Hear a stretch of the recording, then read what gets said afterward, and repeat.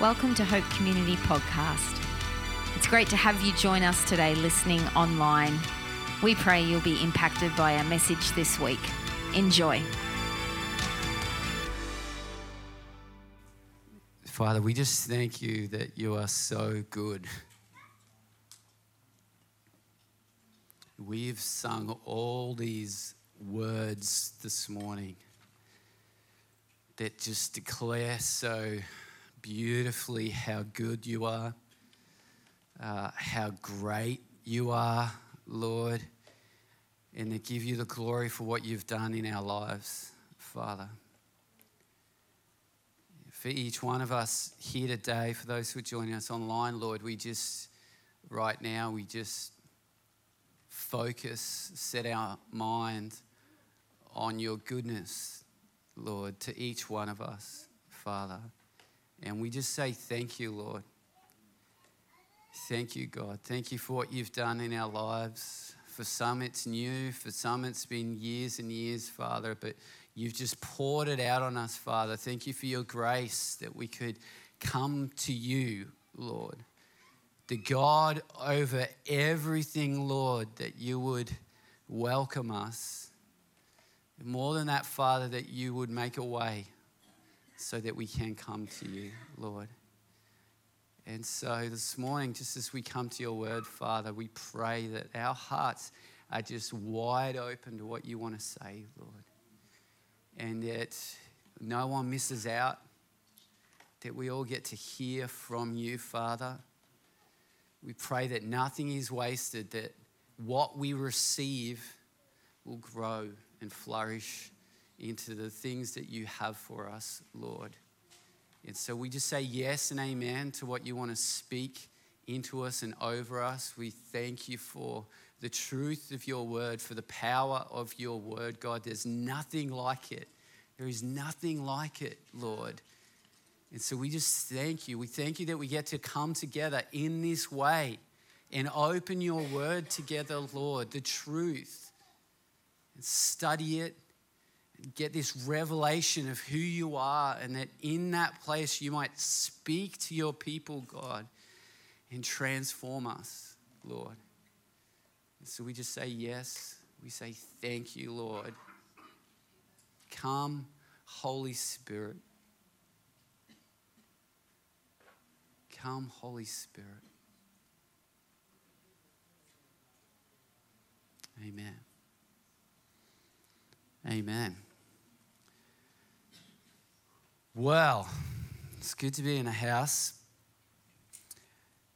As Liz said, in the context of the 40 days of prayer and fasting, over this past, Liz just opened a bottle of fizzy water, and it's officially the loudest bottle of fizzy water on this planet.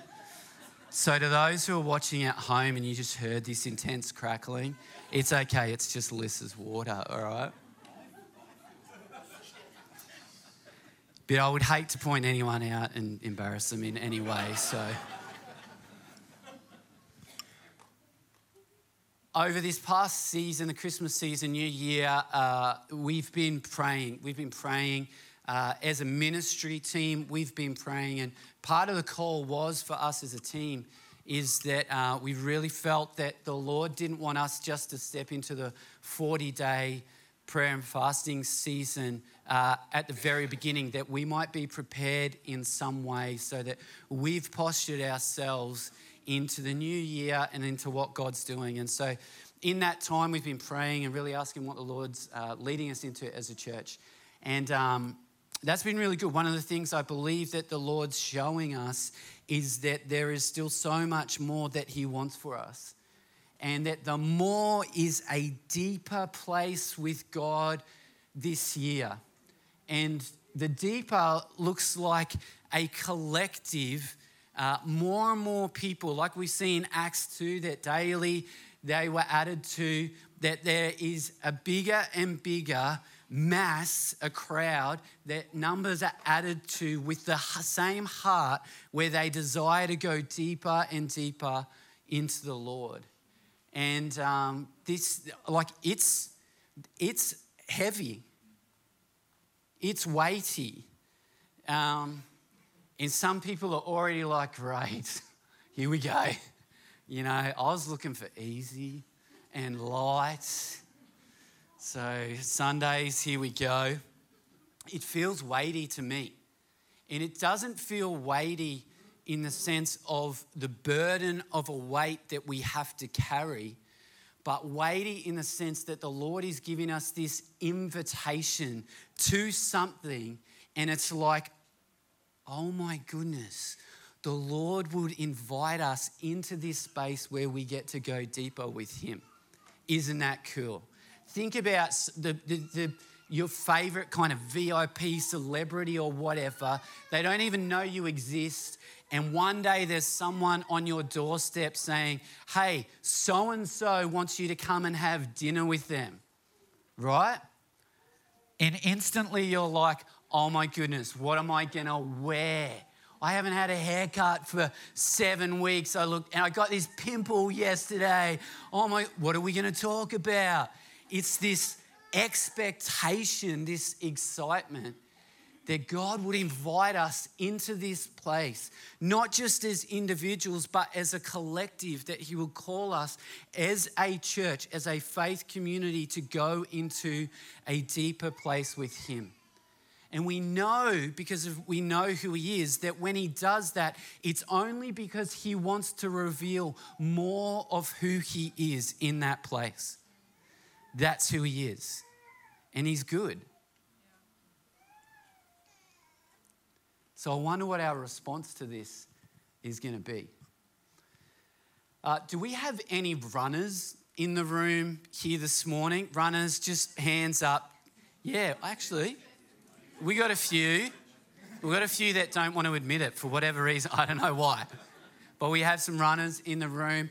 And it's New Year's. There's a lot of resolutions. I know maybe some people have made resolutions to run. Some people make resolutions to go to the gym. We all know how that goes. But anyway, good luck with that. I have some friends who are super fit people. And one of them's actually here in the front row today, visiting with us. And I don't know anything about running, right? But I'm learning. I'm learning a lot, and I'm learning that there are all different types of runners. Now, my friends are the types of runners who run really long distances. They're called ultra runners, ultra marathon runners. So we're talking 50 to 100 kilometres. And it's interesting when you hang around people like this. There's a great saying that says, show me your friends and I'll show you your future, right? Anyway, I've been spending time with these guys, and they gave me an invitation to run an ultra marathon. So at first I just thought, you guys are idiots. Like, I don't run. That's not something I do. And then it was like this little seed was planted in my mind, because I do like a challenge, and I'm 43 years old, and I thought, I wonder if I could even run 50 kilometres. Like, I don't know. And anyway, so I've reached a point where I'm going to do an ultra marathon in May. I'm going to attempt to run 50 kilometres.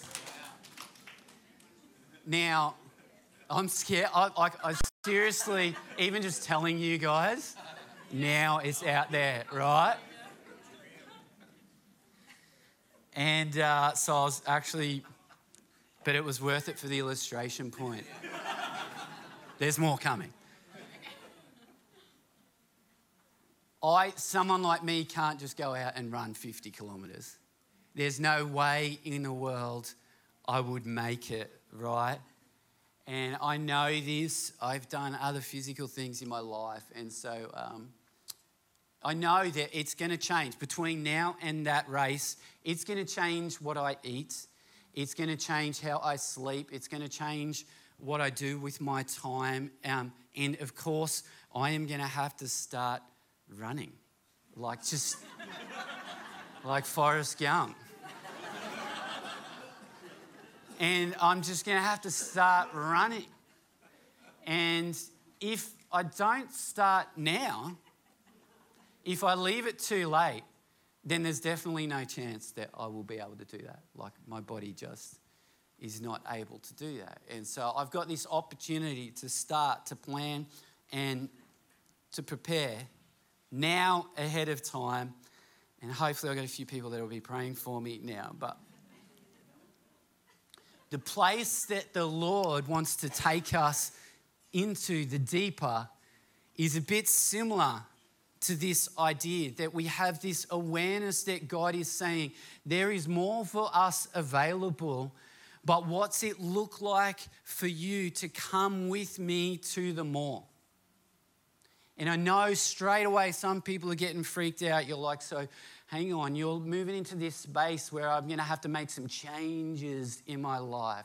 And you can start talking about words like commitment and things like that and discipline. And yes, what is it going to look like for us to get into this place of more? Now, sometimes in His grace, God comes and He just dumps more on us. And it's wonderful and it's beautiful and we love it when He does it. And there's other times, many other times where the Lord says, there is more over here, but have a look at what it's going to take to get there. And some of what it's going to take are these huge challenges that if you knew, you'd say, I can't do it, Lord. I don't know if I really want to go through that, right? But for some of us, it's going to change so many areas of our life to get to this place. And I know that some people are hearing this already and they're like, oh, this is hardcore. Like, this is the second message of the year. Couldn't we just have the funny one 2 weeks in a row? That'd be great. Not to say Tim's was funny or take away. It was deeply profound. I'm still moved by it.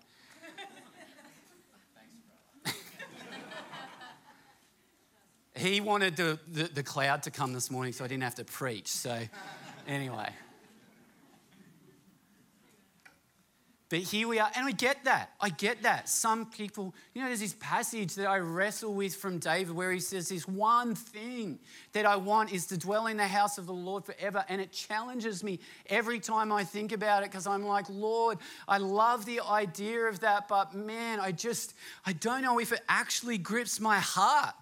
And I know David was cool. He's David, and so this calling, I get that there may be a lot of people here who don't get excited about this in any way, but I want you to hear this, is that it's not a calling to suffering. It's a calling to the goodness of the Father. It's a calling to come into a place where we posture ourselves to receive everything the Father has to pour out in our lives. And it's good. And it's full of joy. And it's full of peace. And it's full of hope. And it's amazing. Just this morning, I had the privilege of worshiping with two brothers of mine, Pastor Tim and a good mate of mine, Dave Brown. And we're here worshiping together in this moment. And we've been following the Lord as friends for over 20 years. And we've all gone into different ministry areas. We've all served the Lord in different capacities. We've got families. God's taken people across the planet into crazy places. And yet here we are this morning standing together still worshiping the Lord. And we had this moment where we just said, God, we just got to give you glory. This is not us. We did not do this. If it was us, if we touched this, then we'd be so far off the mark. But for some reason, in your grace, you came and you took us and you saved us and you led us into this life that has been so amazing and so full of blessing.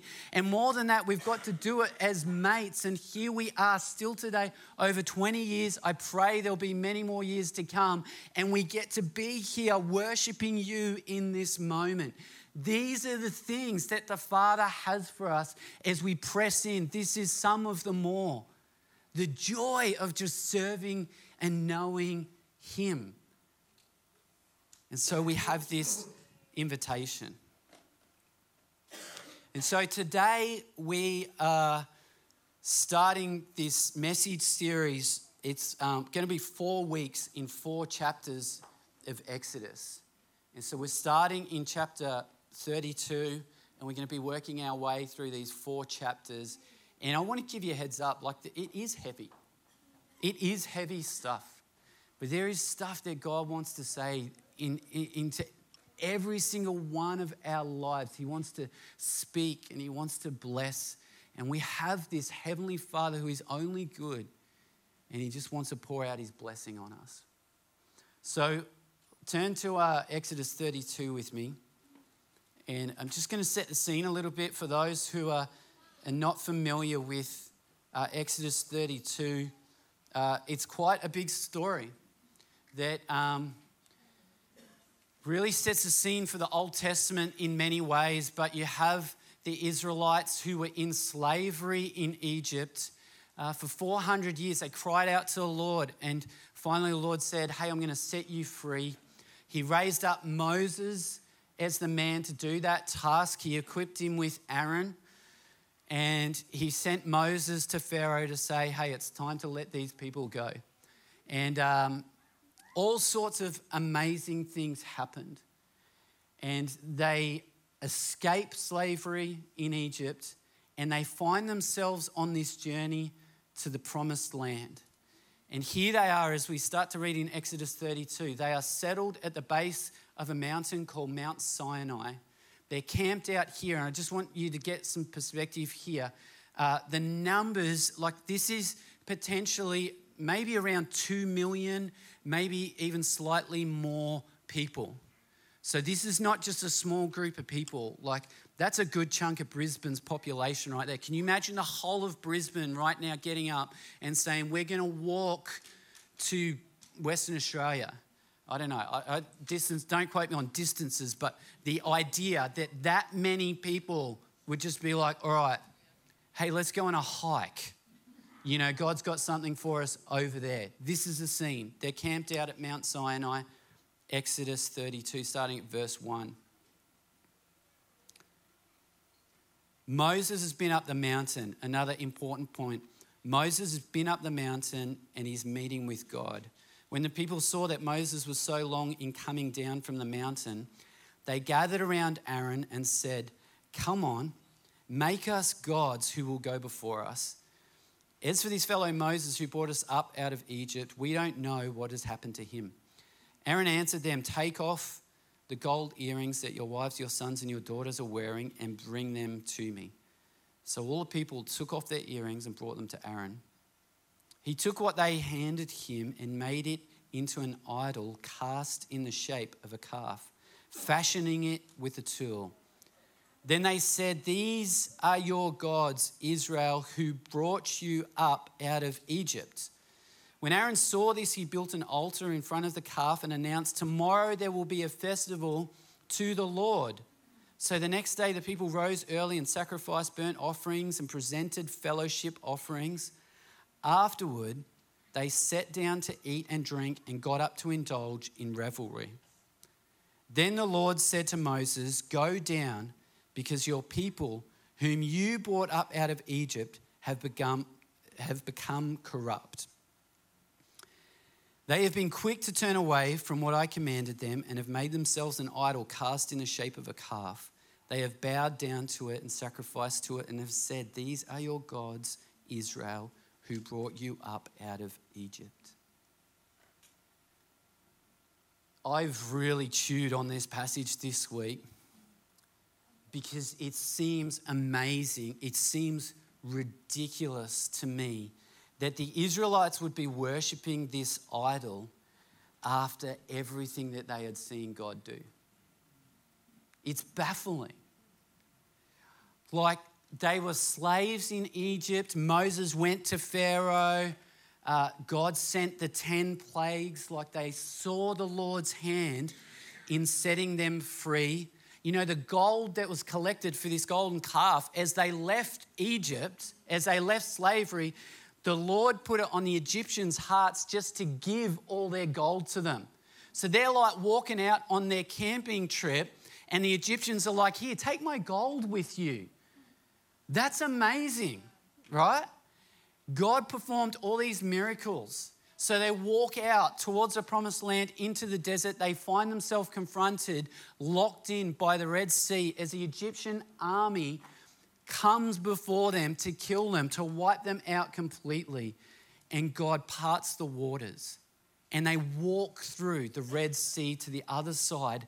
As they walk through, as they get to the other side, the Egyptian army follows them in and God closes the waters and everyone in the army dies. Like, this is amazing. Then they find themselves in the desert. First thing that happens is they go, hey, we've got no food. Like, what are we going to eat? This is horrible. God goes, it's okay. I have manna and quail from heaven for you. Anyone who loves quail, this was like amazing. Yes. Then they go, hey, we've got no water. Did we come all this way to die? And God says, Moses, there's this rock. I want you to go and just strike it and water's going to pour out of it. He does, and it happens. Amazing, right? And then they're marching through the desert, and this group of people out there called the Amalekites decide to attack them. And God says, Moses, all right, I want you to stand on this mountaintop. Anytime you raise your staff in the air, then the Israelites will have victory, but if it drops down, the Amalekites will have victory. So Moses gets up there, raises his staff, and the Israelites, these slaves, start beating these desert warriors, right? And men come behind Moses to hold his hands up so he can hold that staff up. They have victory over the Amalekites. Like, this is amazing stuff. And they get to the base of this mountain.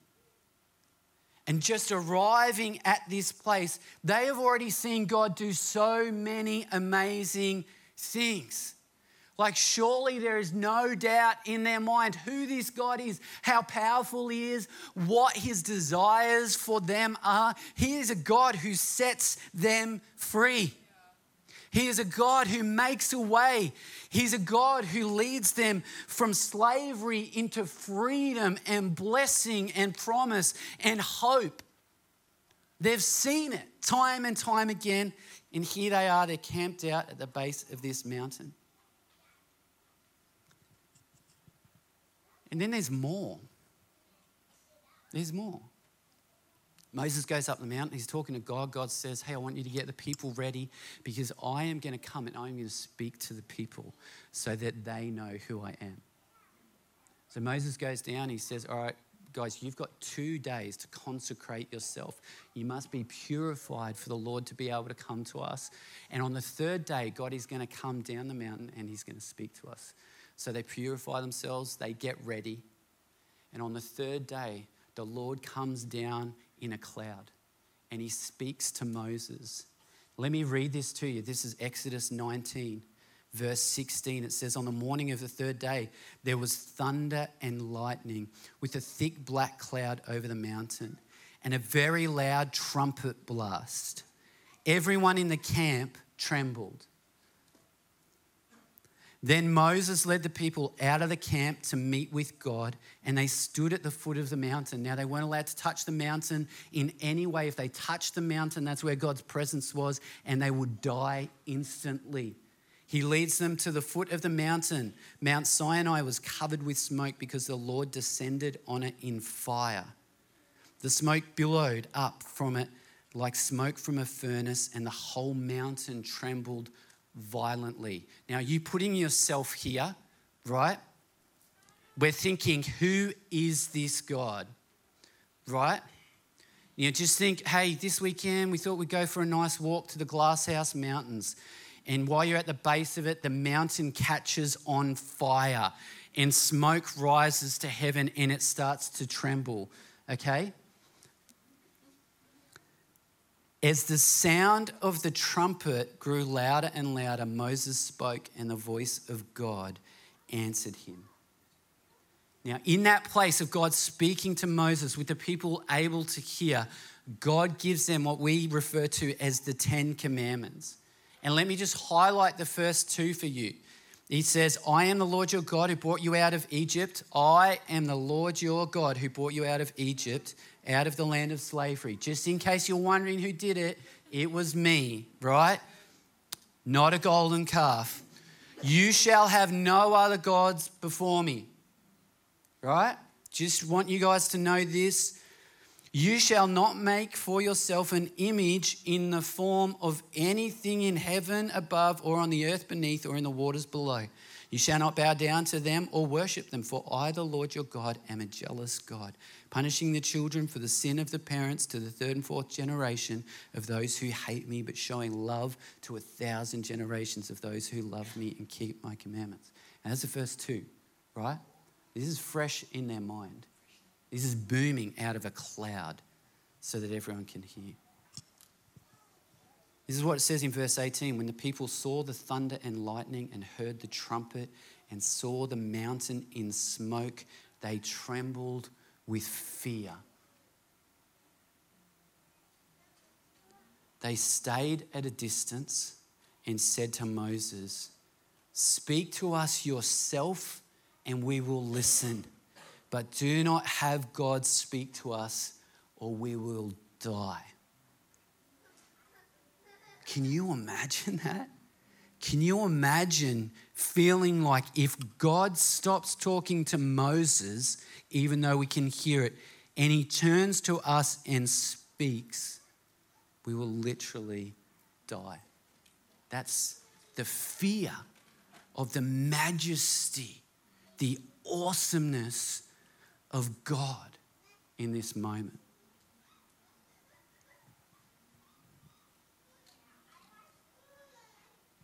You know, there's more. There's more. And so, in chapter 24, God invites Moses and Aaron and some of the leaders, 70 of their elders, he invites them a certain way up the mountain. He says, "I want you to come up and meet with me." They go up the mountain. This is what it says. Chapter 24, verse 10, it says, "They went up, they saw the God of Israel. Under his feet was something like a pavement made of lapis lazuli, as bright blue as the sky. But God did not raise his hand against these leaders of the Israelites. They saw God and they ate and drank. They had a feast in the presence of the Lord," right? Then God calls Moses further up the mountain to meet with him, and Moses leaves Aaron in charge. Aaron, come on. What the heck, Aaron? Says this, verse 15, when Moses went up the mountain, the cloud covered it and the glory of the Lord settled on Mount Sinai. For 6 days the cloud covered the mountain, and on the 7th day the Lord called to Moses from within the cloud to the Israelites. The glory of the Lord looked like a consuming fire on top of the mountain. Then Moses entered the cloud as he went up on the mountain, and he stayed on the mountain 40 days and 40 nights.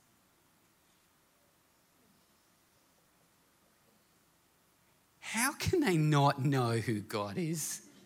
Right? They're camped out. All they've got to do is look up at the mountain, and there is a consuming fire. The glory of God is right there.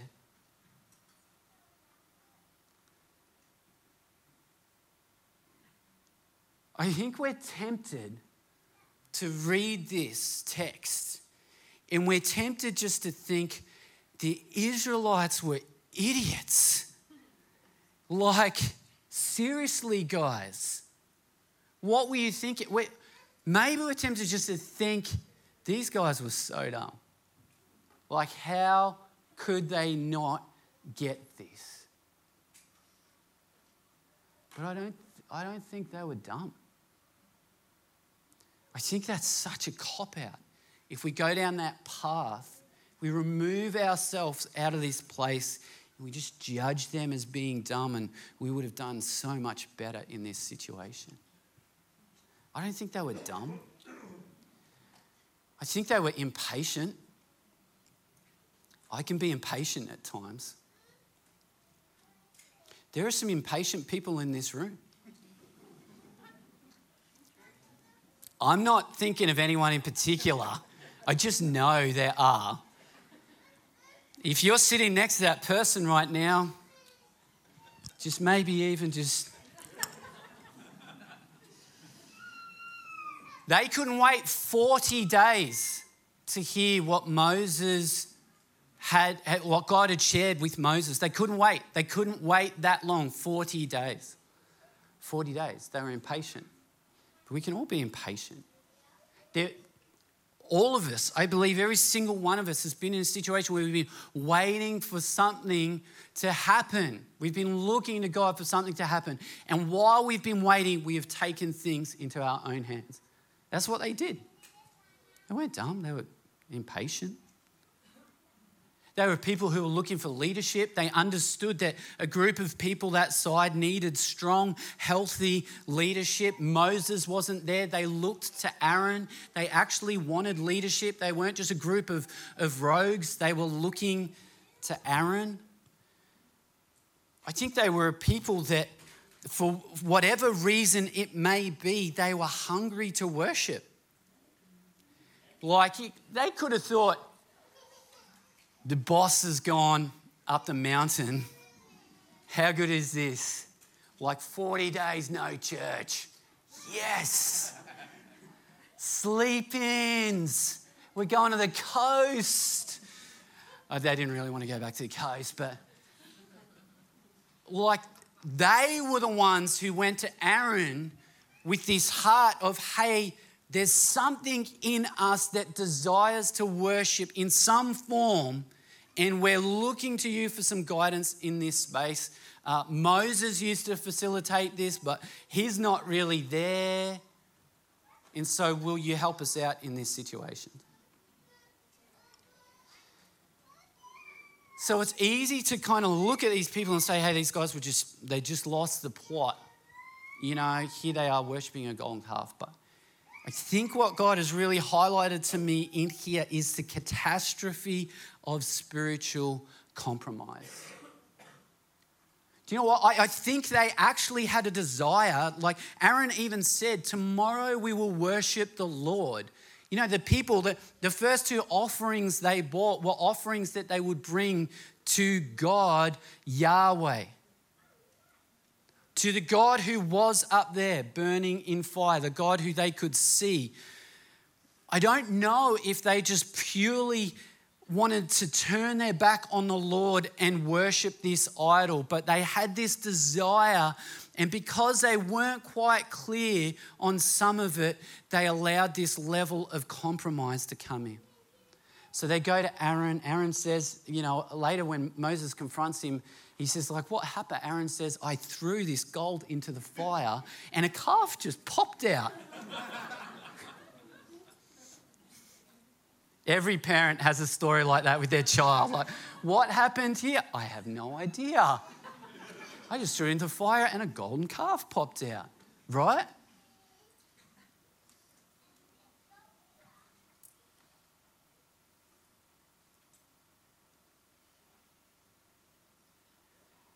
And compromise, we may not be a room full of idol worshippers. Maybe some of us are. Maybe this is what the Lord is saying, that there is something in your life that is far greater worship than the Lord. I get that. But for many of us, I feel like the challenge in this is just compromise. What have we allowed to creep into our lives? They come on their festival, their day of worship to the Lord that Aaron instructs them to do. They bring their offerings to the Lord, and then they eat and drink, and they get into some pagan revelry. Okay? Now, kids' program isn't on, so I won't go into detail of what that looks like, but I will say that it's usually activities that we would say are reserved for marriage between a man and a woman, right? They have a really good time. And so they started out worshiping the Lord, and then this compromise comes in and they end up in this space which is just not quite right. In fact, it lands in a place of outright sin. They get taken away. So maybe we're not a room full of golden calf worshippers, but maybe every one of us has this challenge of compromise creeping into our life in places. And it has this way of starting out as something tiny and then leading us further and further from the things that the Lord actually desires from us. And maybe it's completely unknown to most people. It could be the things that you look at online when no one else is around. Compromise. I can do this here. No one else knows about it. It won't harm anyone else. It could be unforgiveness in your heart that you allow to remain. No one can see this. No one knows it. And that person is just a so-and-so anyway. And in some weird way, I find a bit of joy in just being mad and hating on them. It just sits, maybe no one here would ever do this, but maybe it's the gossip that takes place against that person who's offended you in some way in the past, and you find yourself in these conversations where you're releasing these juicy little stories that probably don't need to be released. It's compromise. It just creeps in, and in the moment we think, this is okay, I can get away with this, but it's robbing us from this place that the Lord desires for us. And it's easy for us to get there. Have you ever wondered why a calf? Like we know that it didn't just pop out of the fire, okay? The text actually says it was cast, it was fashioned with a tool. Have you ever wondered why a calf? You know, in the Egyptian culture, there was an actual god that was a bull. And so they've come from that place where they've seen this physical representation of a god, and they're moving into this place, Canaan, where the Canaanites worshipped a god who was a bull also, the god Baal. And the worship practice of worshipping this god involved horrible things, sacrificing infants, and then some of that activity I was talking about earlier, but just it was bad. And so they come into this place where they are looking for something physical to worship. And I wonder if Aaron just thought, well, like a bull, that's pretty extreme. Like we are not those people. We don't worship bulls. But a calf is like a baby cow. And surely a calf is okay. It's compromise, right? And they felt that that was acceptable. And they got involved in that. I have someone here with me today. Oh. This is a concrete sheep that the Haddon family gave to us. It sits on our front deck. My daughter has named it Bartleby. Some people got it. And that name, it's not locked in, mind you. There's still a lot of family discussion going on over the name of this sheep, all right? Some do not approve of Bartleby. So today it's just the concrete sheep because I didn't have a golden calf. We were all out of golden calves.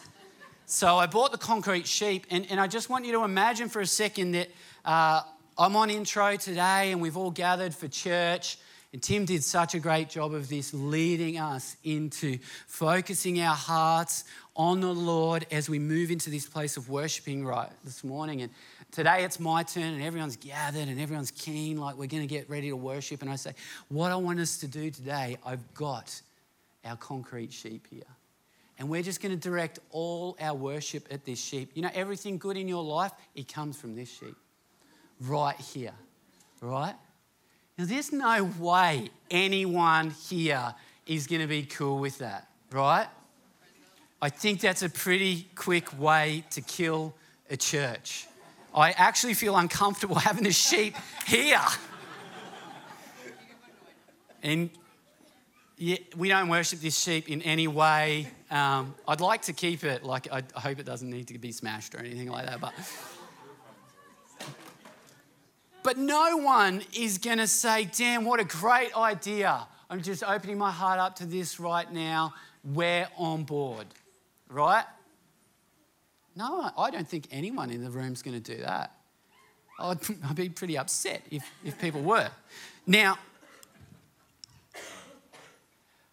We might not worship the concrete sheep, but we might compromise in other areas of our life. And we might compromise as soon as we leave this place where the presence of God has been so powerful this morning, and where we've been reminded of the things that God has done in our life, and where we've sung about his goodness and we've talked about his goodness, and yet we leave this place not only not with the ability to look to the mountain, but with the presence of God inside us, and we say yes to compromise. If the Israelites were idiots, then what are we? What are we? Worshipping a concrete sheep sounds ridiculous, but compromise can happen. And so compromise, it can look like creating a God that we would prefer to worship, right? I don't like this God who says, purity is the way. I don't like my God. I worship him and I go to church and stuff, but he's cool with some of the stuff, That's the God that I want. So we fashion a God that we desire, but it's based through compromise. And there are two things that will help massively to protect us from the cost and the catastrophe of compromise. And one is the fear of the Lord. The scriptures say the fear of the Lord is the beginning of all wisdom. That we would actually be reminded of just how sovereign and how powerful and how amazing this God is, that there is a consequence for sin, that we would be reminded that how we live, how we follow actually matters. And the second one is this ability to authentically examine our heart's desires. It may not be the issue of what I look at online, it's what's in my heart. Why do I want that? Why do I not want this good thing that God has for me? What is going on in my heart? Now, if we fail to be able to do both of those, then we find ourselves in this risky space of being swept away from the goodness of God. And this is what happened to Israel. The consequences were huge, absolutely massive. God was going to lead the way. He was going to send an angel who was just going to do all the hard work for them and lead them into the promised land. God was going to pour out every blessing on them in this covenant relationship, and yet it was changed. It was altered. And the consequence of that sin was death. It was the Father's judgment. And I know that we stand here on the other side of the cross and Jesus has come and we live in this grace which we so deeply require. But at the same time, I think, well, why Old Testament? Why do we have this? Because it reveals the heart of the Father. We get to see that he desires good for us, that he has a promised land for every one of us, that he is the one who initiates the setting free from slave to son, that he is good, that he has all these things for us, that he will not be mocked, that because of his justice and his mercy, that sin will not be turned away from. And so Jesus comes and Jesus willingly says, I'll take it all. I will take it all for these people. The scriptures say, like, when we move into this space of sin and compromise, we trample on the cross. It's like Jesus is saying, why are you doing that? Like, I've sorted this out. Why are you doing that? Why are you allowing this to come in? So I know this is heavy. But here's who God calls us at Hope Community. He's got this calling over us, whether we like it or not. He says the true worshippers will be those who worship in spirit and truth. And so we will be people who don't fashion our own gods, but we worship the God of the Bible as we're led by the Holy Spirit, and we receive a revelation of who he is and how good he is and the things he wants for our lives. We go, wow, I'm going to worship you with everything, Lord. Everything. And that's true worship.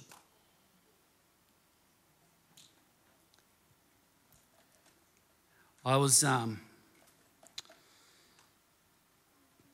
given this watch in preparation for my race. It's this fancy watch.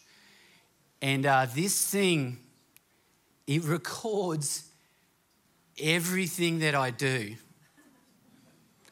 Like, there is more data accessible through this watch than you could ever imagine, right? It tells me how far I've run, where I've gone. It tracks me.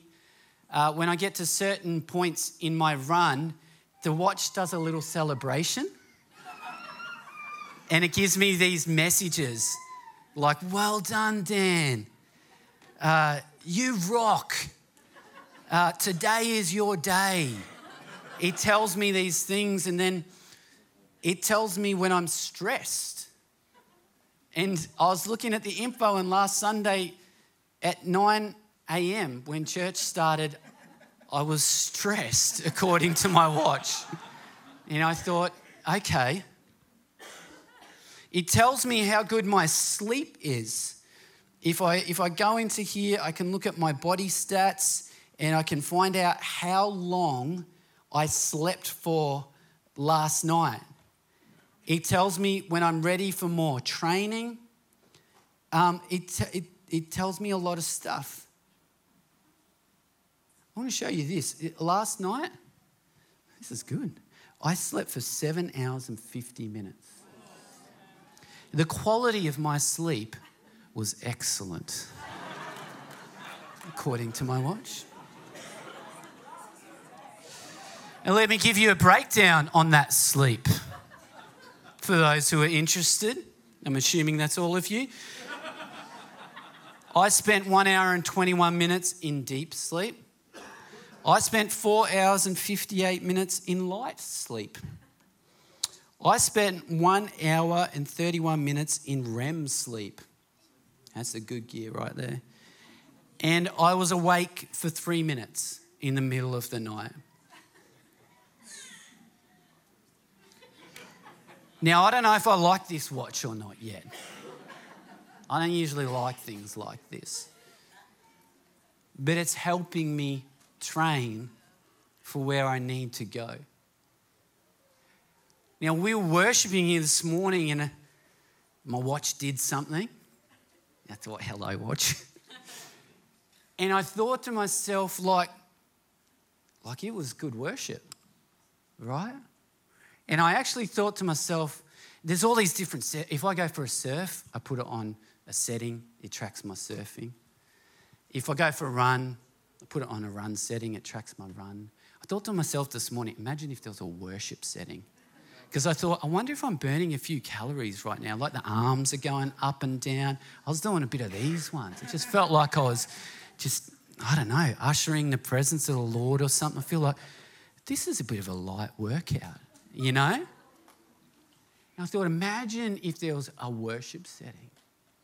And I thought for a second, imagine if our watches could track our spiritual life. And we could, it probably is, mind you, Dan is a phenomenal follower of Jesus. Go after it today, Dan, in Jesus' name. Thank you, watch. Imagine if we could track our spiritual life. Dan, this week, you spent 14 minutes reading your Bible. A breakdown of that time. 10 minutes, you were completely distracted and took in nothing. 3 minutes, the dog was trying to tell you that it wanted to go outside.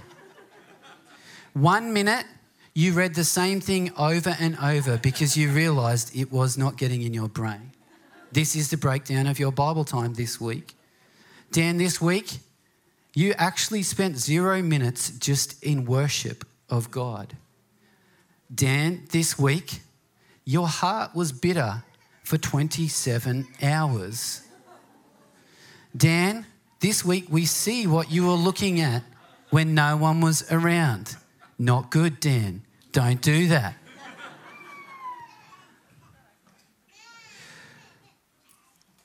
Hebrews 12.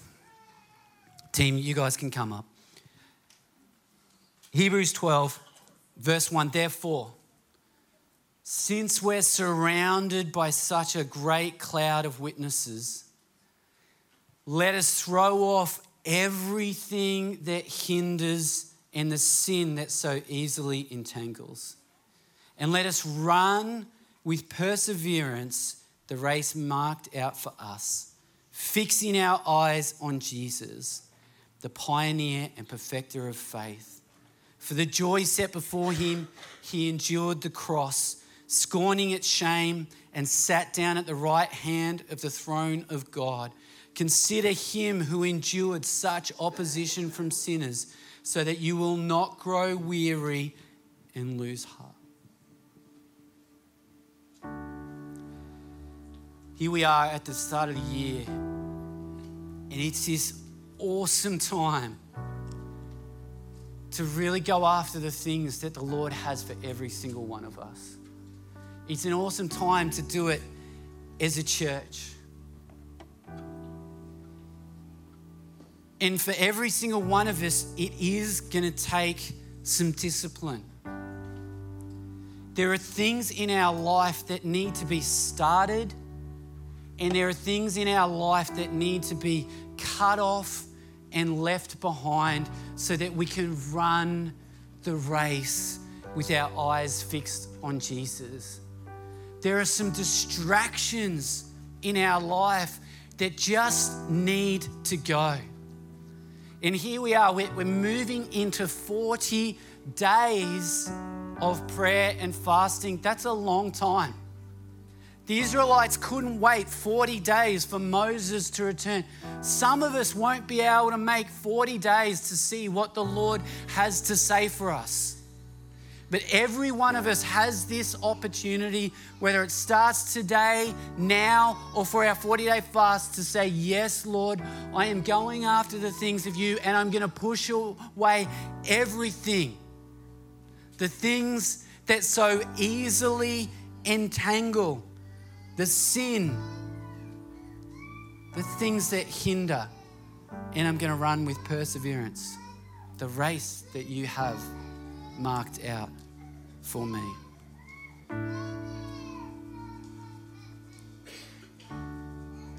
Now, I am not going to stand here and tell you what that looks like. There'll be devotional resources and things that'll come out that's going to guide us together on these 40 days of prayer and fasting, but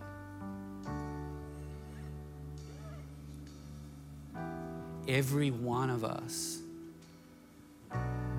needs to be in this place where we come before the Lord and we just say, Lord, show me what this looks like for me.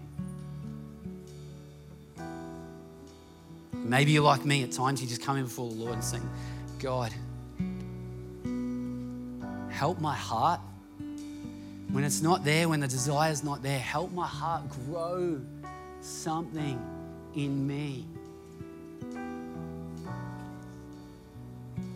I've been practicing, officially my training for this run doesn't start for a few more weeks, but I've been getting out and doing a few runs, and there's this crazy thing happening where I'm starting to enjoy it. Yeah, it's good. I don't know what's going on with me right now. God, would you do something in me where some of these things that seem hard or seem like sacrifice, that you would move me into a place where I long for them more and more, God. Just because I know you're good, because I know it's helping move me into the places that you have for me.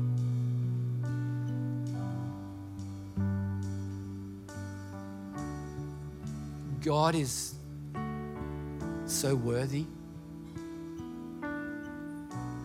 He's the author and perfecter of our faith. He is the one that loves us so much that he initiates all of this, that he makes a way. He is the author.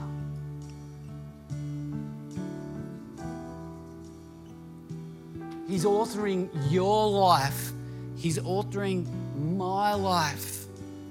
And we get to stand here knowing I am not perfect, but he is the perfecter of my faith.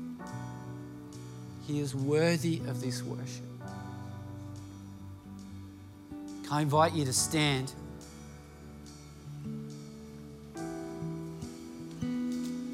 And as we start to worship and just finish up in our time together, I just want you to just invite the Holy Spirit and just say, Lord, what does this look like for me? What do the changes look like? What does the more look like? What needs to be left behind? What do I need to start doing that I'm not doing? What does this look like to me to move into more with you? Holy Spirit, would you come and just speak? Every heart here.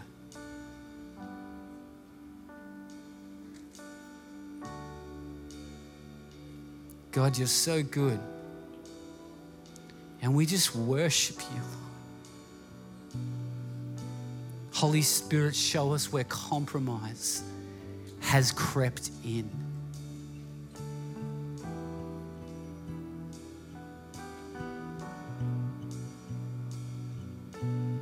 God, show us where sin has taken root in our lives, Father.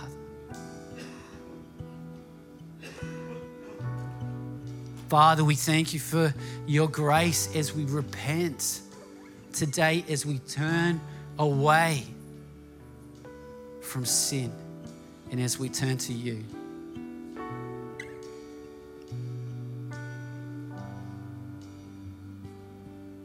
Just ask him what it looks like.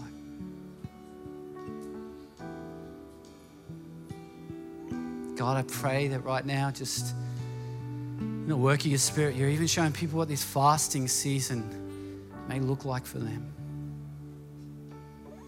Maybe it's something hard.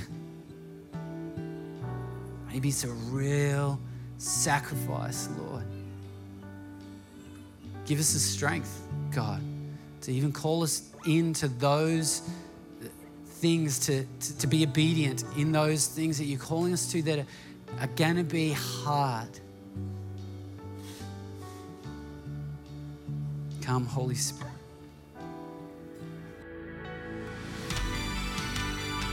Thanks so much for listening to Hope Community Podcasts. We hope you enjoyed today's message, and remember to subscribe to the channel to keep up to date. From everyone here at Hope Community, have the best week.